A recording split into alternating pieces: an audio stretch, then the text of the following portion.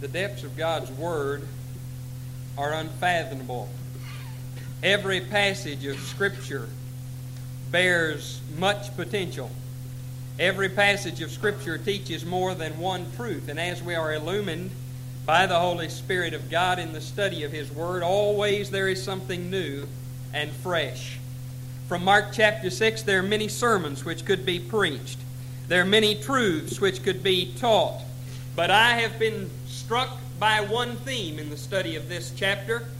The theme is the cost of integrity. Integrity is an overworked word. It is a word that has been cheapened as revelation after revelation, time and again, has proven that men who gained the public trust through promise of integrity were nothing but self-serving and corrupt.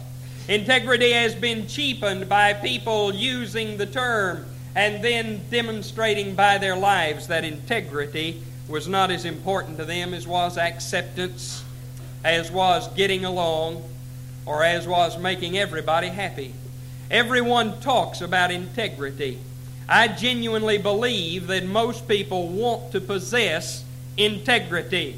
But the question is, who will be willing to pay the price of integrity? A man of integrity can seem cold-blooded. A man of integrity can seem ruthless because he is not willing to let his convictions and the Word of God go in order to make people happy. Jesus Christ was just such a man. Mark chapter 6 rather deals with integrity and what it cost Jesus and his forerunner, John the Baptist. Notice first of all in verses 1 through 6, integrity can cost favor. Now in these verses, Jesus is gone home to Nazareth. There he declares without compromise the Word of God. There he declares without fear or favor God's message. And they just can't handle that kind of straight teaching from a hometown boy. No town was ever so blessed as Nazareth. Can you imagine having had God in the flesh living in your town for 25 years? No town was ever so blessed as Jesus, as Nazareth was. Jesus Christ had lived among them, had been exemplary, had been the kind of man that everybody ought to be in front of them for 25 years.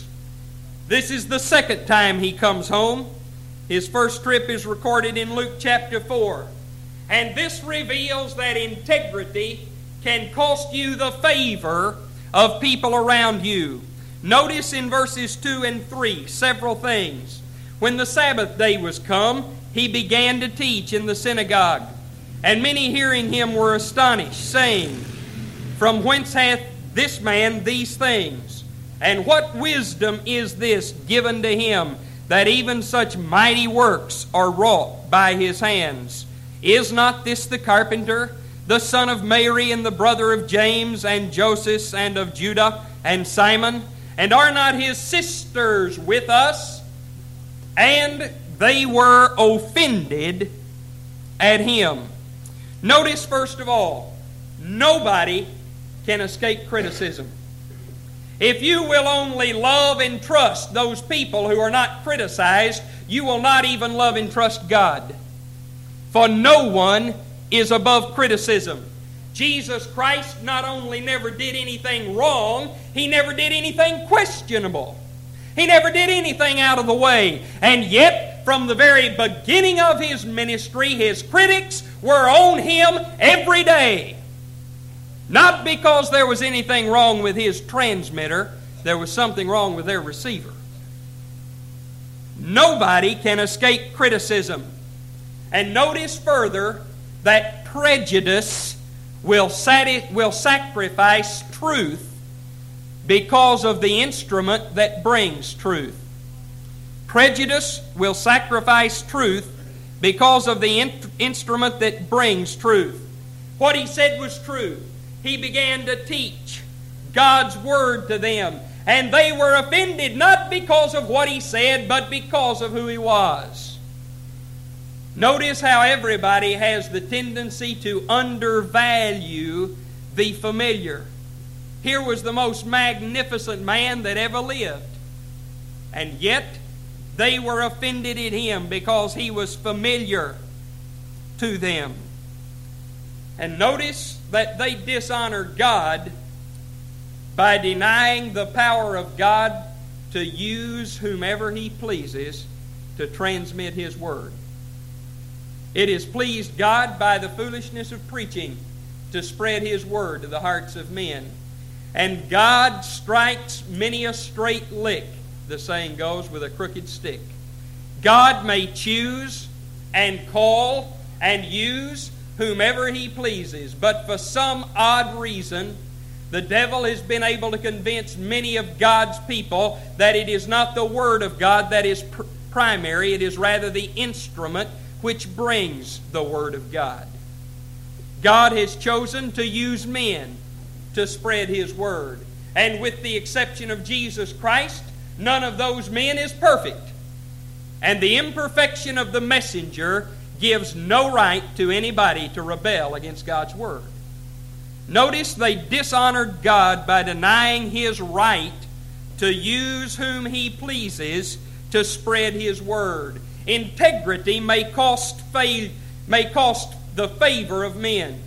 And verse 4 says, Jesus said, "A prophet is not without honor except in his own country and among his own kin and in his own house." Familiarity breeds contempt. They were blinded by the years of familiarity to the magnificence of God's Son. And then notice this. True ministry, get the phrase, true ministry is not always successful. Any way you want to measure success as we measure it today, Jesus Christ was a failure. Any way you want to measure it, He was a failure. He was a failure at Nazareth. He lost favor with the people. The public turned against Him. The government crucified Him. But yet, dare we say that He was a failure? True ministry is not always successful. It was not a lack of power that kept Jesus from doing wonders at Nazareth. Notice verse 5. He could do there no mighty works, except that He healed a few, and He marveled, verse 6 says, because of their unbelief.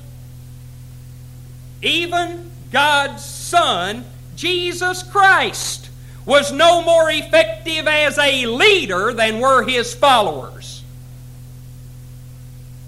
And when there was unbelief and an unwillingness to follow, He could do nothing.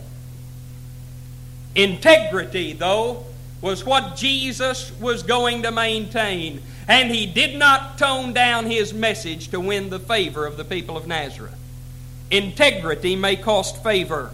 Notice it says that He began to teach them. They did not encourage Him to continue. And then notice in verses 7 to 13, integrity may not only cost you favor, it may cost you fellowship. In verses 7 to 13 is the record of the Lord Jesus sending out His disciples to preach. Jesus knew that His work came first. No one understood Him. We've seen that in Mark chapter 3. His family and His friends were not sympathetic. They thought He was crazy. And these disciples of His were not much, but they were all that He had. And yet, for the sake of His work, He had to send them away. He was concerned for them. Notice that He sent them out 2 by 2 to do their work, verse 7 says. For He knew that 2 people together assigned a task like this will do more work. 2 people together will support each other and help each other and carry each other's burdens. But notice that the integrity of Jesus, His commitment to His work, cost Him the fellowship even of His friends. And then integrity may not only cost favor, it may not only cost fellowship, But notice in verses 14 to 29, integrity may cost freedom. Now, verse 14 begins the story of the death of John the Baptist. John the Baptist declared without fear the word of God to the king, that the king had no right to marry his brother's wife and to live with her. Because of his new bride, Herod imprisoned John the Baptist. He was afraid of John. He had some sense that he had some understanding that John was a man of God, and he was afraid of him, but he was more afraid of his wife. And he had put him into prison. He heard him often. John preached to him. He called John to him. And though he was not converted, he was listening to John the Baptist. His wife kept trying to get him to behead John, but she couldn't do it. And then at the occasion of a great feast, his wife's daughter danced for him the sensuous dance of that part of the world. And he, enlivened with passion, promised her anything that she asked. And her mother bade her ask for the head of John the Baptist, which she did, and it was delivered. Herod heard John the Baptist. I want you to notice this. He heard him. He listened to him. But he was lost. He feared John. He heard what he had to say. There was even some response in his heart to John. And yet there was no conversion. How near, but how far away. Now, the occasion of Mark's telling us this story is the fact that when Jesus burst on the public scene and began to work wonders, people said, "This man must be a prophet, Elijah or one of the other prophets." But Herod thought to himself, "No, it is John the Baptist, whom I murdered, who has been raised from the dead." Notice the amazing power of conscience. The book of Proverbs says, "The wicked flee when no man pursues." Nobody was after Herod. God had not raised John the Baptist from the dead. But notice the amazing power of conscience. And he responded as a sinner usually does when his conscience is pricked. He struck out at the nearest thing to him. The amazing power of conscience.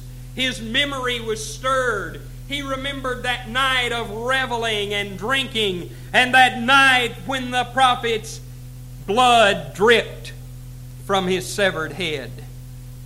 And he said, "Surely this man, Jesus, is the one whom I murdered." And notice what the crime of John the Baptist was. His crime was the truth. He was guilty of integrity. He was guilty of daring to speak God's word and refusing to change his message just because Herod and his wife didn't like it. And it cost him his freedom. The ultimate cost, of course, after imprisonment was his head. And Herodias thought that she had won the victory. What she did not know was that her enemy had merely laid down an imperfect carcass and gone to be with the Lord. And the victory was his. This story, along with the reaction to Jesus in Nazareth, ought to teach us something. Listen very carefully. This is very important. Never be surprised when faithful Christians are persecuted. Never be surprised when people who love and honor God are accused, when they are mistreated, when the world reacts to them. That's part of the plan, folks. Jesus said in Luke 6:26, "Woe be unto you when all men speak well of you." And if being non-controversial, if being tame and quiet and making no enemies is the definition of a saint, then Jesus Christ doesn't qualify. And neither did John the Baptist. – Many of God's people are above reproach They live exemplary lives. They live godly lives. They do not commit gross sin. But nobody is beyond accusation. Nobody is beyond accusation. Never be surprised when faithful Christians are maligned and persecuted and mistreated. For integrity may cost freedom, as it does many places on the earth today. Indeed, there may come a day when Christian integrity in the United States may cost our freedom. And then notice in verses 30 through 33, integrity may cost fatigue. In verses 30 through 33, the disciples have come back from their preaching mission, and Jesus is trying to get them a little time off. He's trying to take them off on a vacation, but their vacation plans go awry. J. Oswald Sanders, in a very fine book entitled Spiritual Leadership, makes the statement that the world is run by tired men, and that one of the prices of leadership is fatigue. I believe that that is true. Everyone must rest. If we rested more, there would be fewer physical and emotional breakdowns. There would be fewer men in the prime of their lives cut down by heart attack. If we rested. Jesus, in His consideration for His men, was trying to get them a little rest. Verse 30 says, the apostles gathered themselves unto Jesus and told Him all things, both what they had done and what they had taught. And He said to them, come ye yourselves apart into a desert place and rest a while. For there were many coming and going, and they had no leisure so much as to eat. And they departed into a desert place by ship privately. And the people saw them departing, and many knew Him, and ran afoot thither out of all the cities, and outwent them, and came together unto them. The world is run by tired men. Jesus' vacation plans went awry. But notice, first of all, after His men had gone out on their mission, that they reported to Christ. How we need to do that. When you need to talk to somebody about your ministry, about the course of your Christian life, about your success or your failure, about your happiness or your frustration, talk to Jesus. We need to talk to Him. I have found it very useful in dealing with people who were troubled and discouraged and depressed. And as I counsel often, I suggest this. Why don't you just go over here by yourself for a little while, take a pen and paper, and just write God a letter about the whole thing. Just sit down sometimes when you must talk to somebody, when the frustrations are great, just sit down and let it all out. Write every word of it down. Write God a letter. The first thing that they did was report to Jesus, and that is what we need to do. Notice how considerate He was of them. He knew that they had to cultivate their own souls. So He did His best to take them apart privately for a rest. But the crowd was so thick that they could not even eat. A Christian has no right to do his own thing. A Christian has no right to try to please anybody until he has tried to please God. I have lived in a fishbowl all of my life. And yet my parents, as we grew up, communicated to us not resentment, but joy that God had called my daddy into the ministry. And I have understood all of my life that I have no privacy, that I live before the world. And though I am not perfect, I have accepted that responsibility. And there is no shame, no skeletons, nothing to be hid, because from an early age my parents taught us that we live before a world that has every right to examine us because we belong to Jesus. And so it is with every Christian. You have no right to do your own thing. The cost of integrity may be the favor of those around you, because people become hostile and angry when you will not do exactly what they want you to do, regardless of what God wants. And if you will be a person of integrity, you will realize that you will please your Master, and to Him you will stand or fall. Integrity may cost you fellowship. The integrity of God's people often demands that they serve Him as He wants them to. It may mean that you may miss the fellowship of a wonderful Sunday school class because God wants you to go yonder and teach somebody who needs it in another class. It may mean in the course of your life that God would move you from one place to another through your job perhaps, or through a call to ministry. And those times of separation are always difficult. 10 years ago, my father died very suddenly. And when Daddy died, I was pastoring a little country church, in what had been a railroad whistle stop in the wilderness of South Arkansas. Daddy died in March. The middle of May, I had to leave that little church, for my family broke up, and housekeeping, Mother left Arkansas, and so did I. And the pain of separation was greater from that little church than it had been from my father. The pain of separation is never easy. But if you are going to be a person of integrity, it may cost you the fellowship of those whom you love. If you are going to be a person of integrity, it does indeed cost you your freedom, for you forfeit the right to do your own thing, and you assume the responsibility to obey God. And it will cost you fatigue,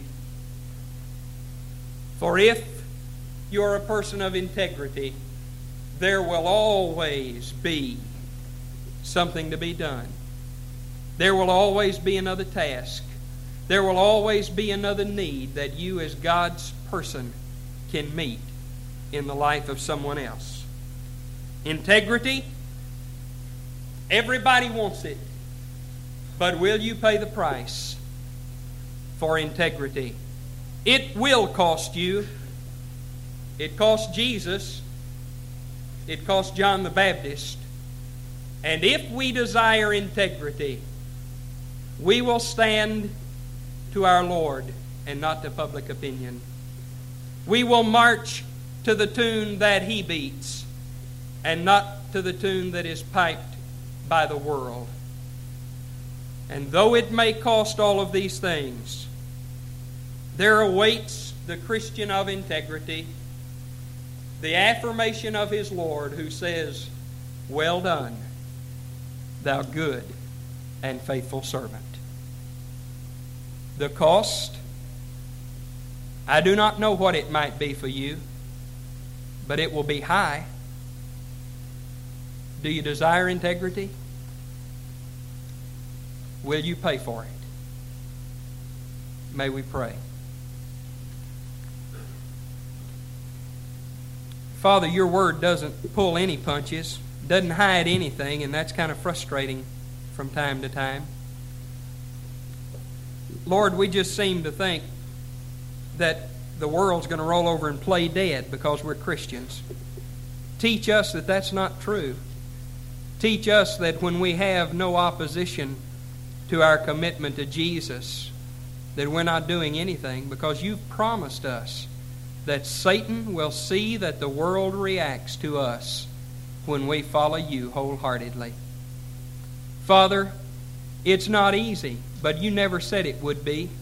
And I just pray that your Holy Spirit will stir our hearts into commitment, that you will challenge us to follow you more closely, that we will not turn and go away from you, that we will not avoid the conflicts of the Christian life because it's going to be tough. Father, I'd rather be in your will and have you by my side than be in a bed of roses without you. And Father, I just pray that you will preserve us, that you will, as Scripture promises, encamp round about us because we fear you. And I thank you that you do with us today what you please. I pray in Jesus' name.